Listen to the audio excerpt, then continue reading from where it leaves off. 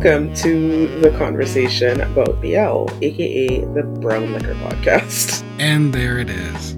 I'm Ben. I'm Nini. And we're your drunk Caribbean uncle and auntie who are sitting on the porch in the rocking chairs. 4 times a year, we pop in to talk about what's going on in the BL world. We shoot the shit about stories, all the drama going into them. I review from a queer media lens. And I review from a romance and drama lens. So if you like cracked out takes and really intense emotional analysis.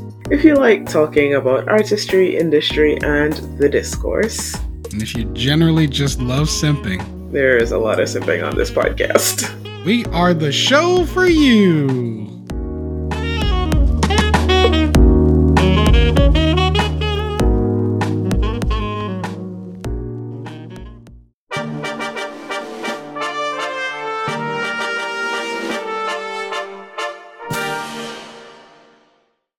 And we're back.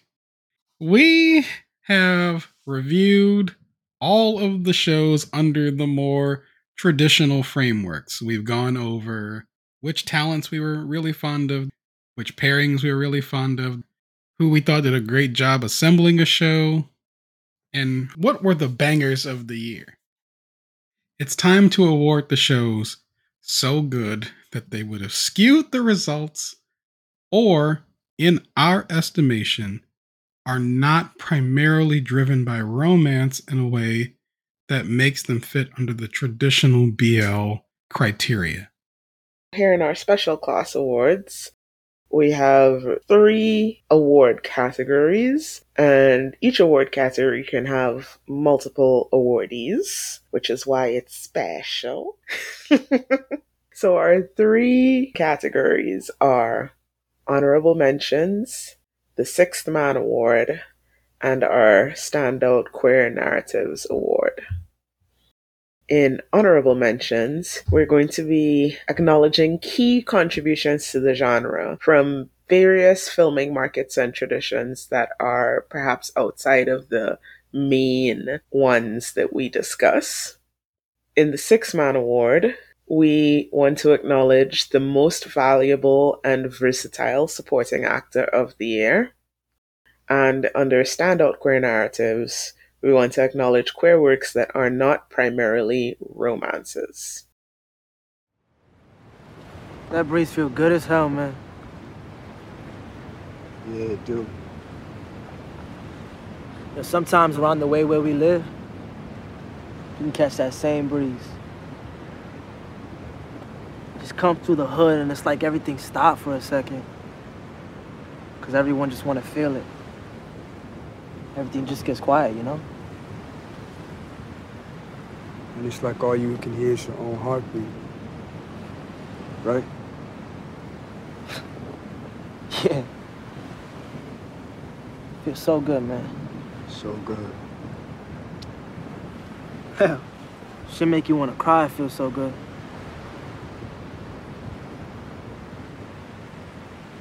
You cry? Nah.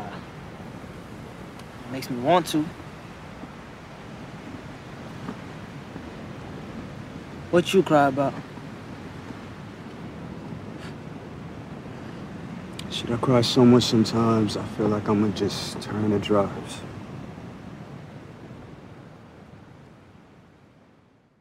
So let's start with our honorable mentions. And this year we have 3. I'll let Ben take you through them. The first one I want to acknowledge this year is a show from the Philippines called The Day I Loved You. I don't think I ever actually managed to write about this show because you're reacting to a show that is fundamentally tragic. I remember watching it with Kira, and we called it like the Nicholas Sparks BL of the year. In this show, we have a femboy who's kind of bullied at school but doesn't seem to care about it.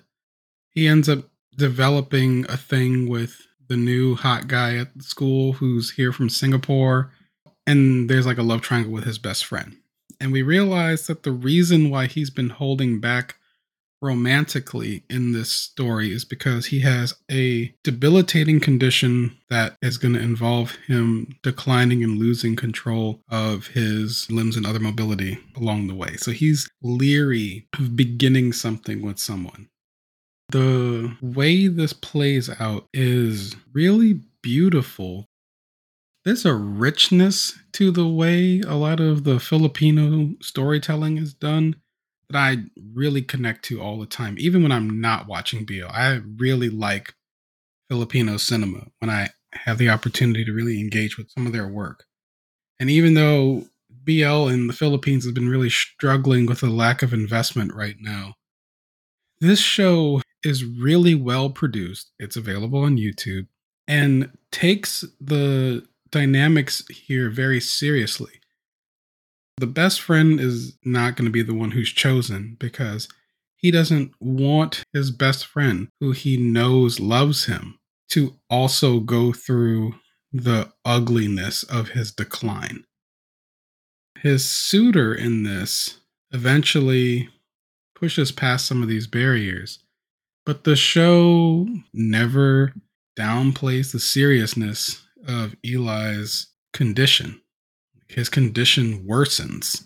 It is not a pretty experience, but there's a beautiful amount of heart in it. This show is the one that has stuck with me quietly all year long. I think about the show at least once a month or so, and have been trying to find a way to properly write about it.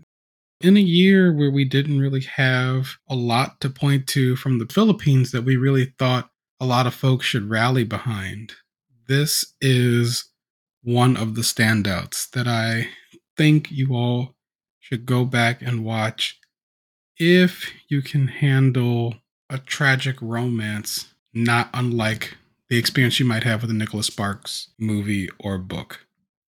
So I have not seen The Day I Loved You because I feel like I am not emotionally capable of watching that right now. It's the same reason I haven't caught up on Eternal yesterday.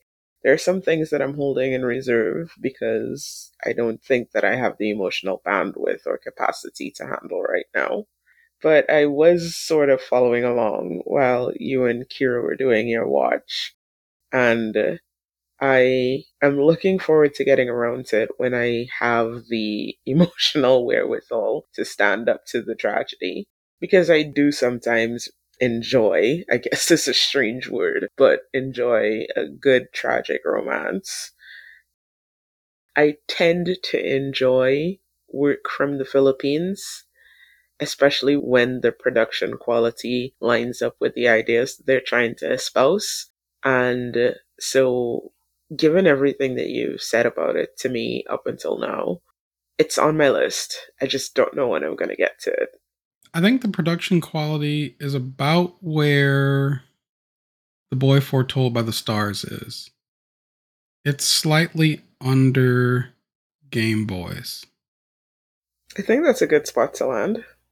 The music's good. Like the song that they selected for the intro is a banger. It's called Sweet and Wild by Yanko. Such an excellent song. I love Filipino music, as you are well aware, so really looking forward to that. It's a really excellently put together little production.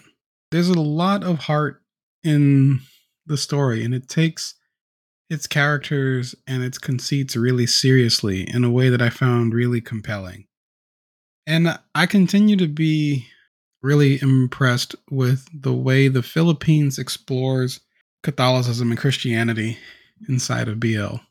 It's one of the unique things that the Philippines can do, and I like that they do it well consistently. It's one of the things that draws me to them as well, being a lapsed Catholic myself. Lapsed former, what's the terminology these days? Having grown up Catholic. It's one of the things that does draw me to the Philippines, and I feel like I understand a lot of what they are getting into in their narratives and in their characters because of that. The Day I Loved You from Regal Entertainment. Directed by Easy Ferrer. starring Tommy Alejandrino as Nico, Reynold Tan as Eli, and Rabin Josh as Justine.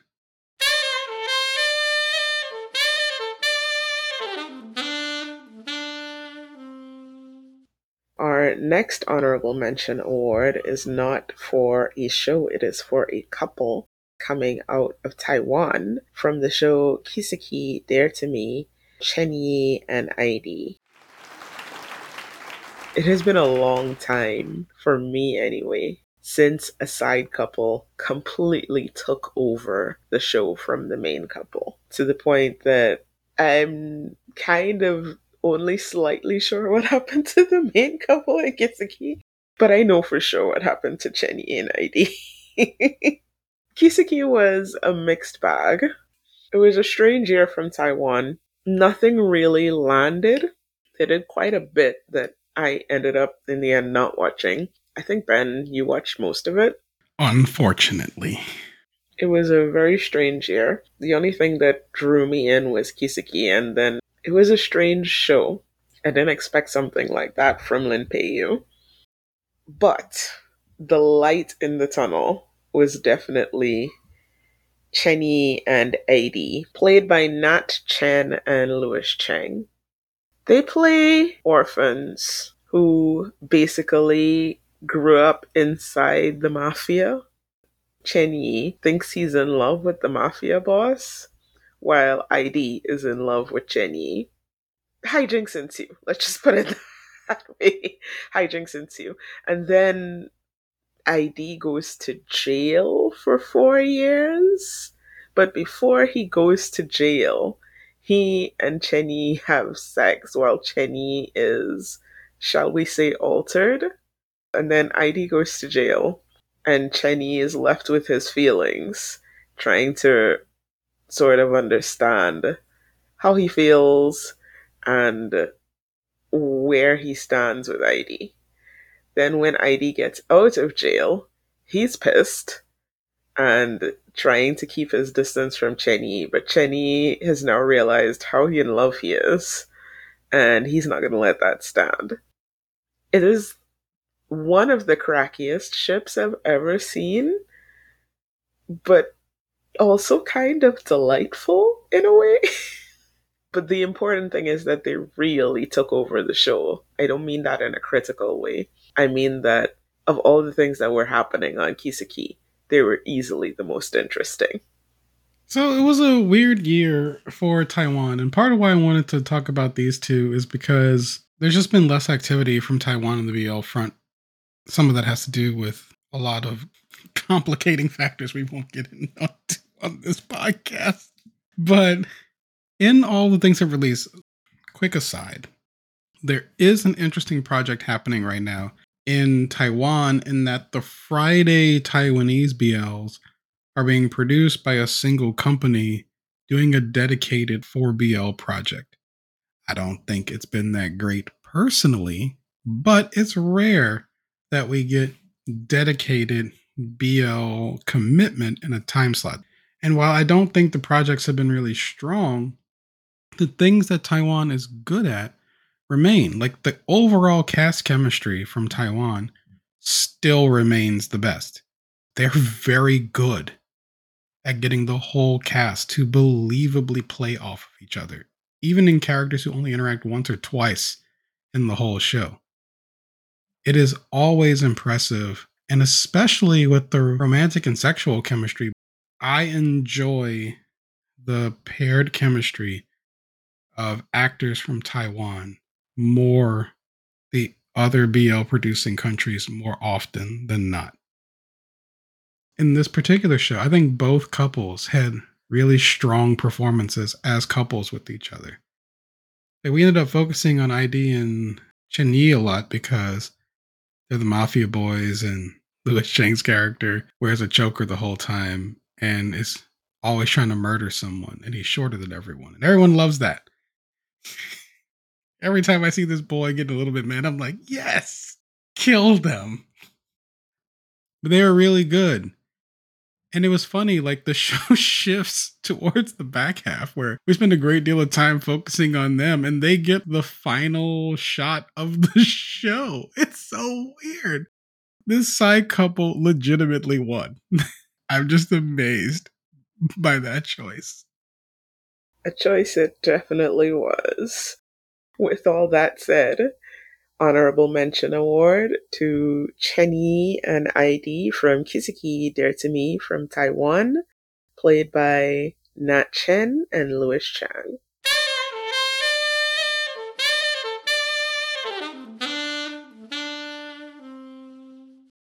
The third and final honorable mention award this year goes to an anime project, Sasaki and Miyano Graduation.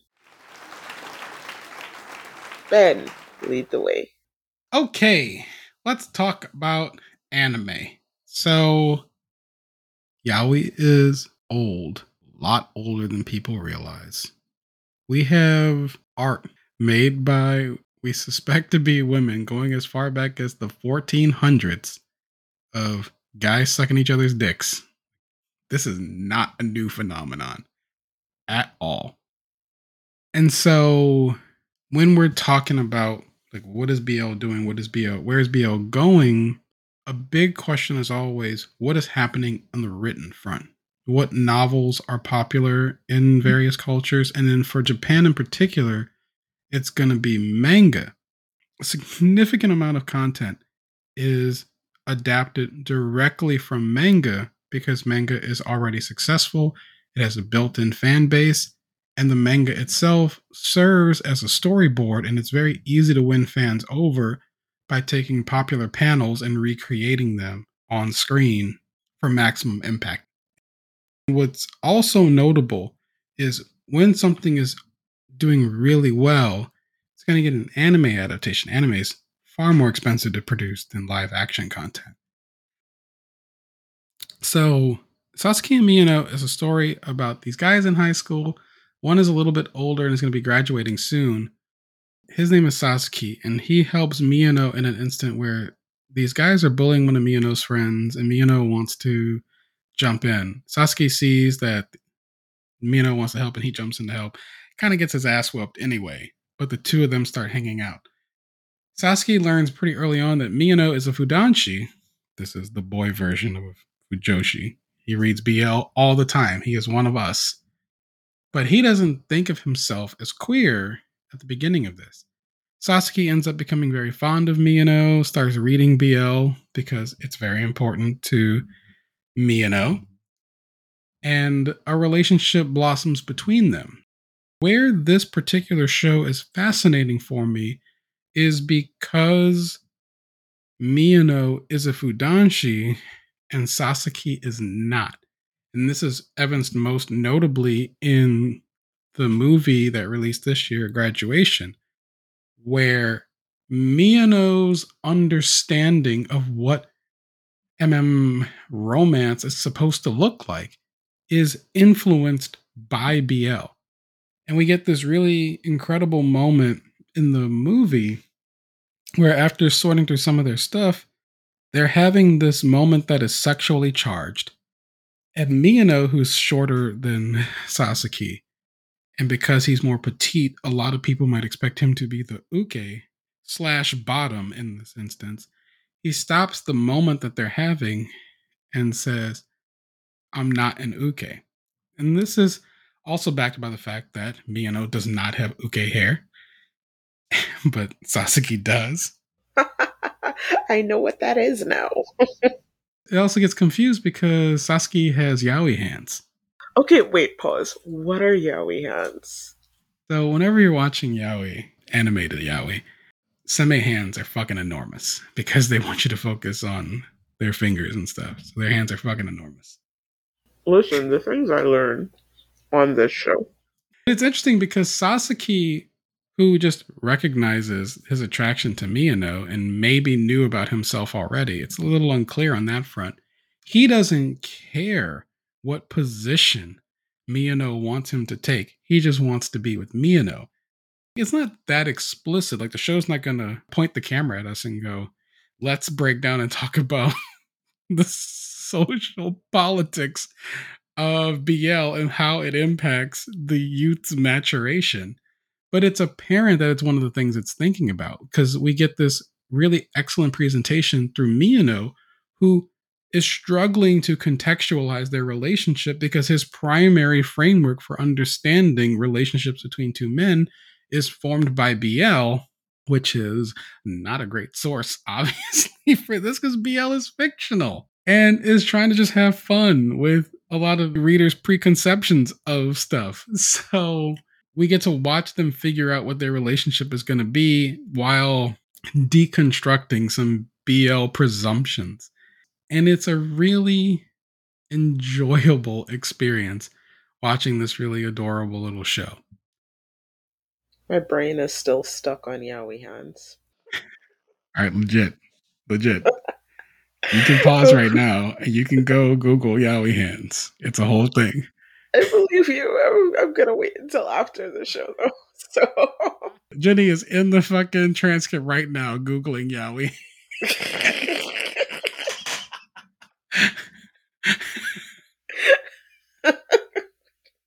Ginny, I don't know if I should say I'm sorry or you're welcome. Third and final award goes to Sasaki and Miyano, developed by Studio Dean.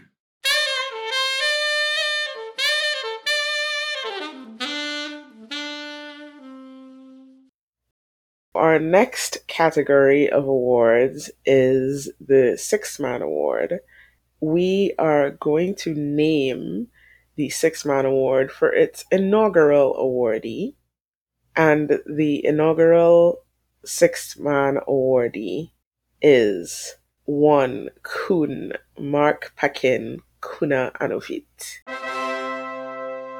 Mark Paquin, the most valuable and versatile supporting actor of the year. So this award shall forever be known after this as the Mark Paquin Sixth Man Award. Bestie, I want you to go first here. Why is Mark Paquin not just our inaugural winner, but why is this award being named after him? It's easy to get caught up in the ships and the leads and all the actors and the big romance parts, but a big part of any successful story is going to be how well the lead characters play off of their supporting characters. It's notable when you look at Mark's credits since 2021, when he first appeared in a small role in I Promised You the Moon. Since then, every single show he's been in has been one of the highlight shows of the year. Mark was in Bad Buddy, My School President, The Warp Effect, Moonlight Chicken, Only Friends, and now Last Twilight. Mark picks good projects, and he makes them better because he can play whatever is needed of him in each of these shows. And because, as Nini says, I bring the lore, when you watch the behind the scenes stuff and what people say about Mark, he is a huge presence behind the scenes, helping manage morale and the overall mood of the set when he's present. Mark is working even when the camera is not in front of him, at making sure people are taken care of, and making sure people are grounded, and making sure that people stay in the right headspace so that they can do the work. And it clearly pays off. Mark is really talented, and you can feel how effective he was as one of the oldest actors on My School President in particular, in helping Gemini in a lot of his scenes. Mark plays so well with Fourth in Moonlight Chicken. And Mark has a couple of moments with Earth in Moonlight Chicken that I still think about, like particularly the scene where Salang receives the dowry gift from Jim, or the scene where he's leaving in like episode 1 and he's kind of shuffling out of the place. Or even just his goofy ass showing up at the end now that he's moved into like a valued position at the water park he's working at. Like, it's so incredible to watch Mark work. Whenever he's on screen, you are just so excited that he's back on screen.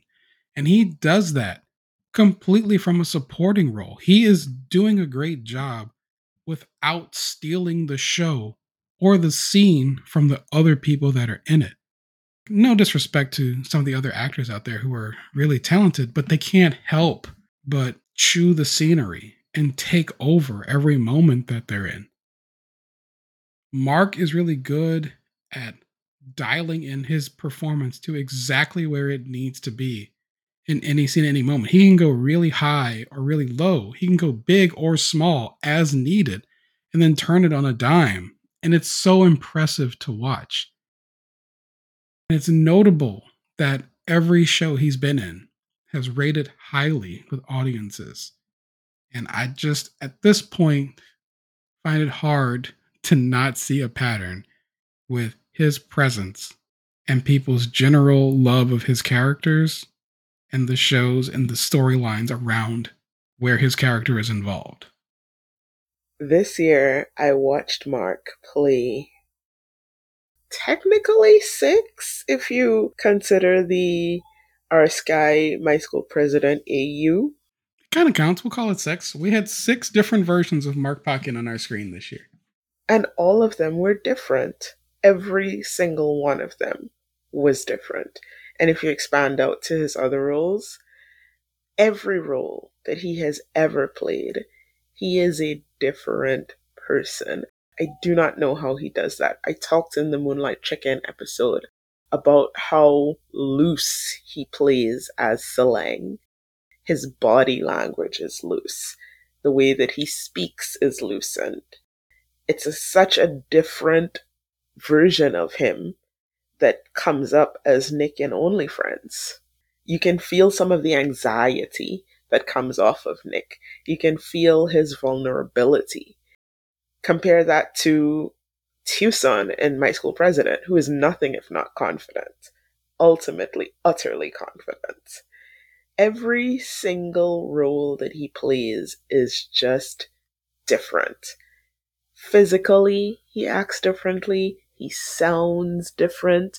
The way that he interacts with the other characters becomes different.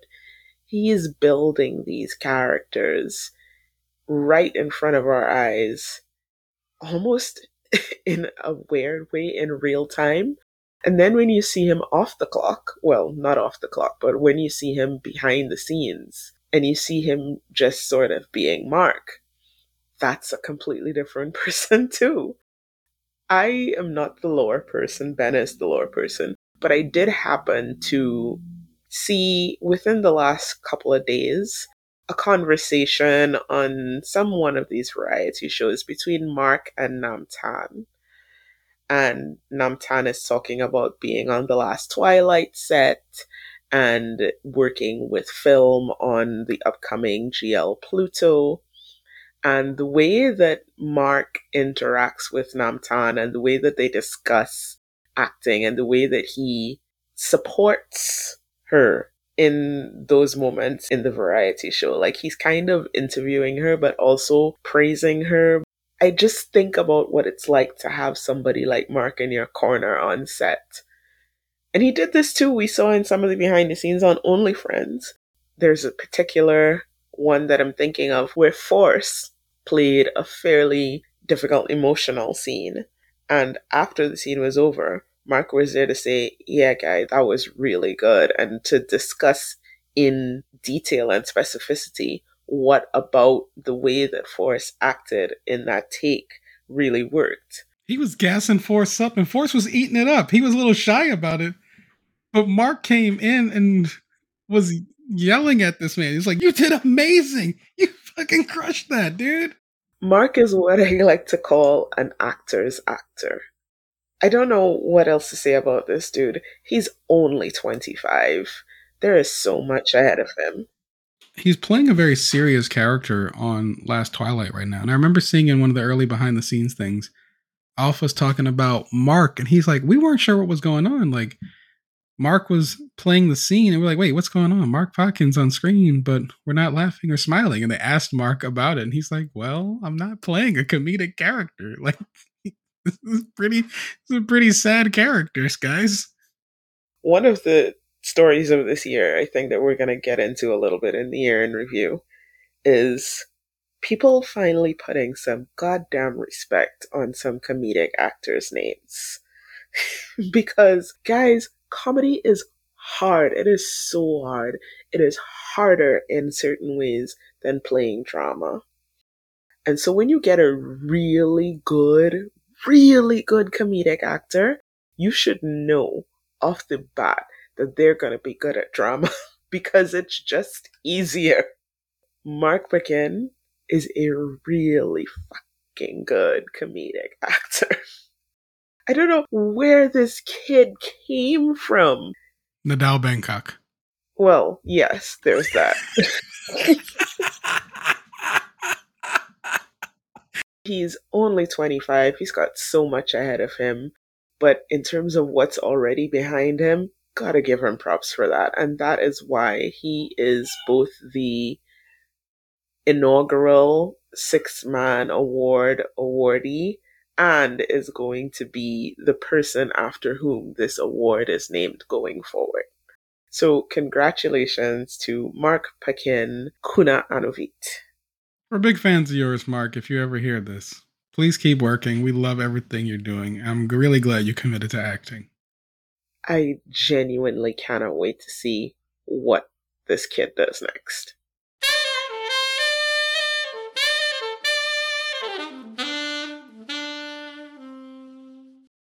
We are now in the standout queer narratives category of our special class awards.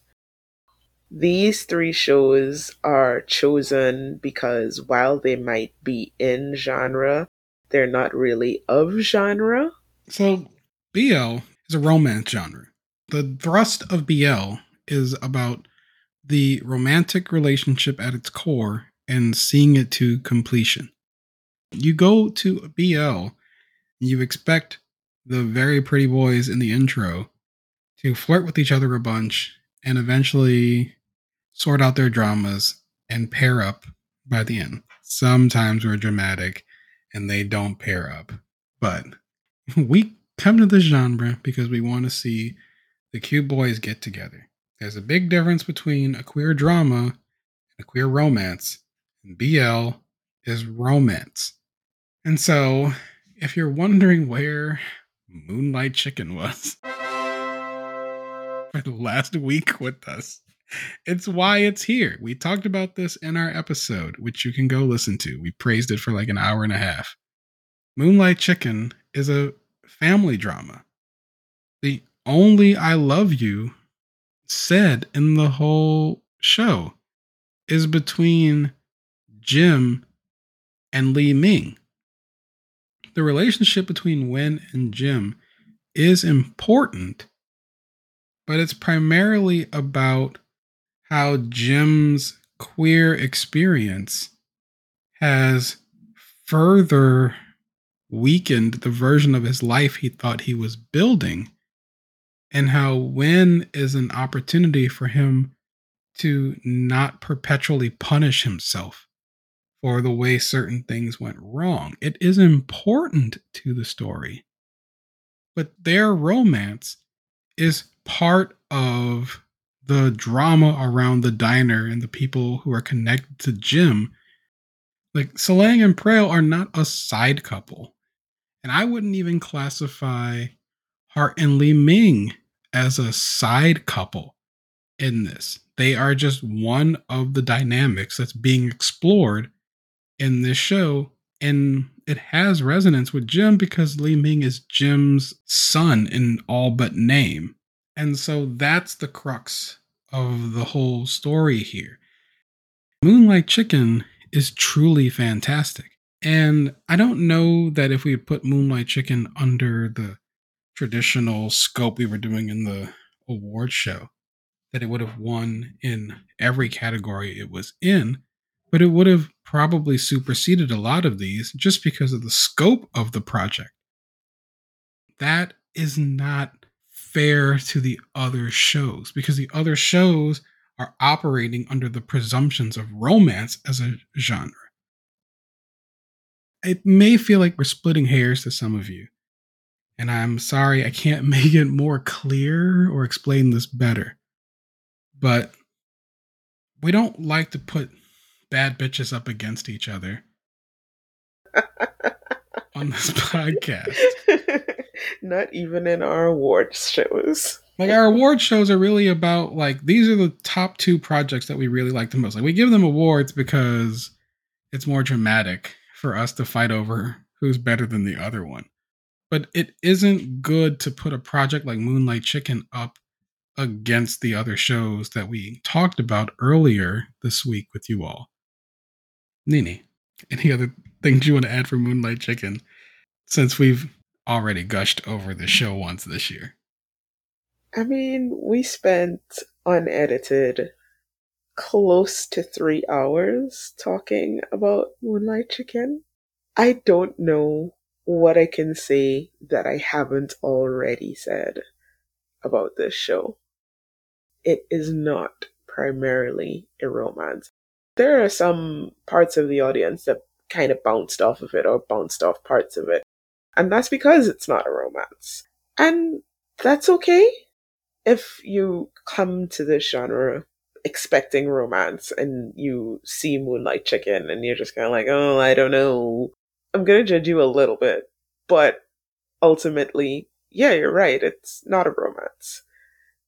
What it is an haunting, absolutely haunting examination of love and loss and family and intergenerational trauma.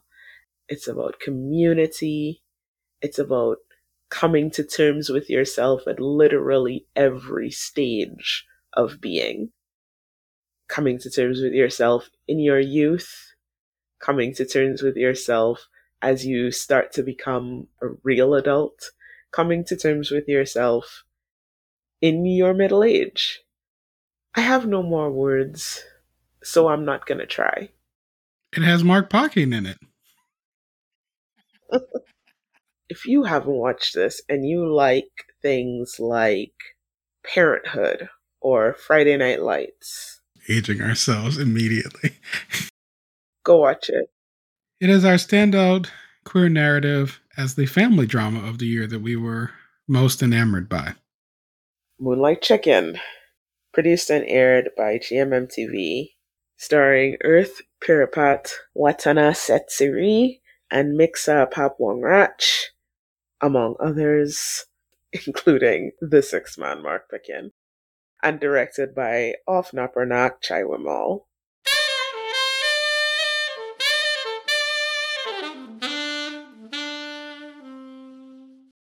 Our next show that we wanted to talk about was The Warp Effect as our after school special show of the year. It also has Mark Pocking in it. This is not a coincidence. I think Ben is right. I think that putting Mark Pekin in your show automatically raises the level. So, despite our mixed bag of JoJo shows this year, he and I did a really good job on The Warp Effect, exploring the social politics of sex and how they impact people even 10 years later for the things you do in high school. I think they did a good job with the Sex Ed 101 component of it. You could see some of JoJo's Gay OK Bangkok roots coming back there. And it was a lot of fun seeing JoJo work with a large cast of men and women, talking about the way sex worked for them, how it didn't necessarily always work for some of them. And it was so legible. Like, it was amazing to me from week to week how much recall I had of that show from week to week. Because that show was packed. It had like 3 to 5 threads it was juggling in every single episode. And yet I was still able to hold them from week to week. And as you all know, I watch too much. So the likelihood that I forget stuff is high. It was so much fun to watch this for the 12 weeks it was on. One of the things that I think it did really well is balance its themes with its narrative. I think that a lot of shows this year sort of failed at that balance. I think The Warp Effect was probably the strongest at doing that all year.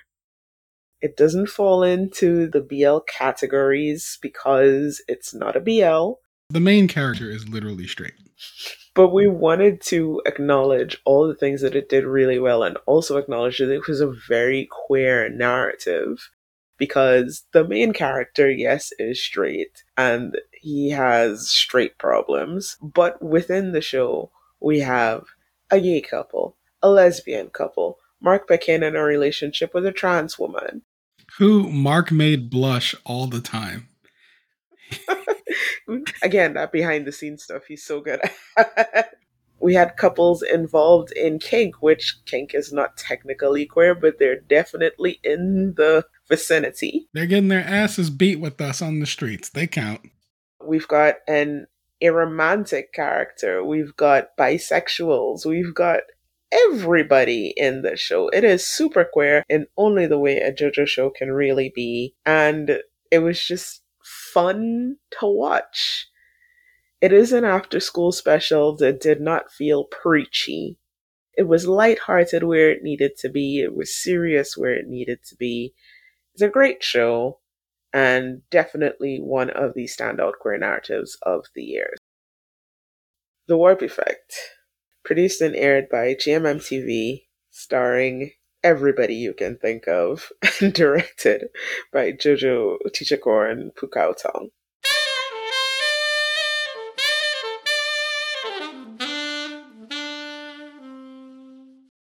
Our final Standout Queer Narrative Award and our final Special Class Award goes to the granddaddy of this podcast. It's What Did You Eat Yesterday, Season 2, guys. Do we even need to explain this?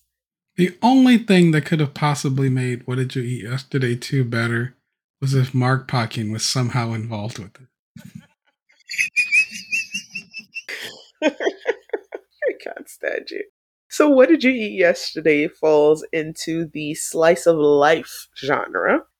We would have talked about What Do You Eat Yesterday ad nauseum in our Om Nom Nom episode, which you would have heard, if the editing is right, last week sometime. Don't quote me on that. Listen, guys, the editing is going to be what it is. So we would have waxed poetic about this show for, at the very least, an hour. And you've already heard Jenny's supercut of me mentioning the show unprompted all year long. You would have definitely heard Ben bringing up What Did You Eat Yesterday every chance he gets in our holiday clip show. The show is amazing. Nishijima and Uchino are amazing. I did not expect to get more What Did You Eat Yesterday this year. The fact that we got it is a gift. This season 2 picks up a little bit after the movie. Shira and Kenji have been together for about 8 years now, and we continue with more stories about their lives. The big theme for this season, they are dealing with the fact that they are in their 50s now.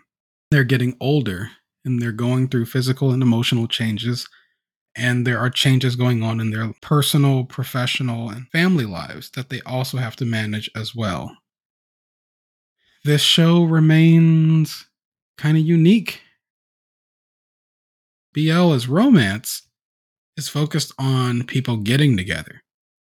What Did You Eat Yesterday is focused on as a slice of life food drama is about a couple staying together and dealing with the things that come up in their lives. Less than a handful of shows allow us to return to characters and see how they're doing and if they're going to make it and stick together.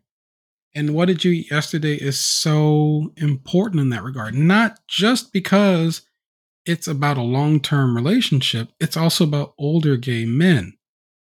And it's super important that we conceive of the idea that there are older gay couples. We do get to grow old with each other. That's also why marriage equality is important. You want your boys to grow old together? There are gays who are old right now. You deserve to see gays getting older together and doing their best for each other.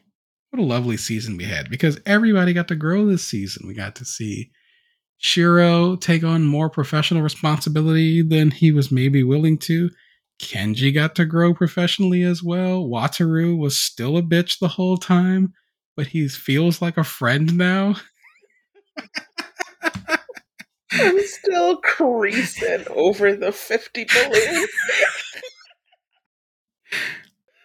Oh god, that was such bitchy energy. I loved it. I just love how at this point Kohinata and Wataru feel like they're friends. And that was so important for me that we got to see them having a relationship with another gay couple. Kenji finally got to meet Kayoko this season. What a delight that was. And Kayako treating him like a celebrity when she runs into him in the grocery store. So fun. Great, phenomenal, fantastic show, anchored by some of the best performances by two of the greats. Man, that's another thing we should talk about. The other reason why we need older gay characters, we deserve to see more veteran actors in the genre. This is not a knock on the young and up and coming talent or the OGs who are still doing the work. We deserve to see veteran actors bringing veteran level talent to this genre more often than we do. What Did You Eat Yesterday, produced and aired by TV Tokyo, starring Nishijima Hidetoshi and Uchino Seiyu. You have won the coveted Standout Queer Narrative Special Class Award from The Conversation.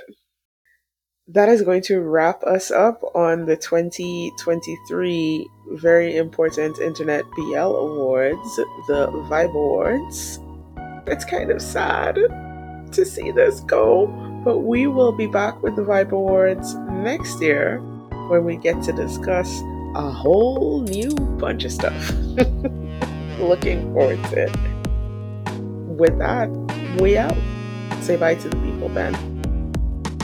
Peace.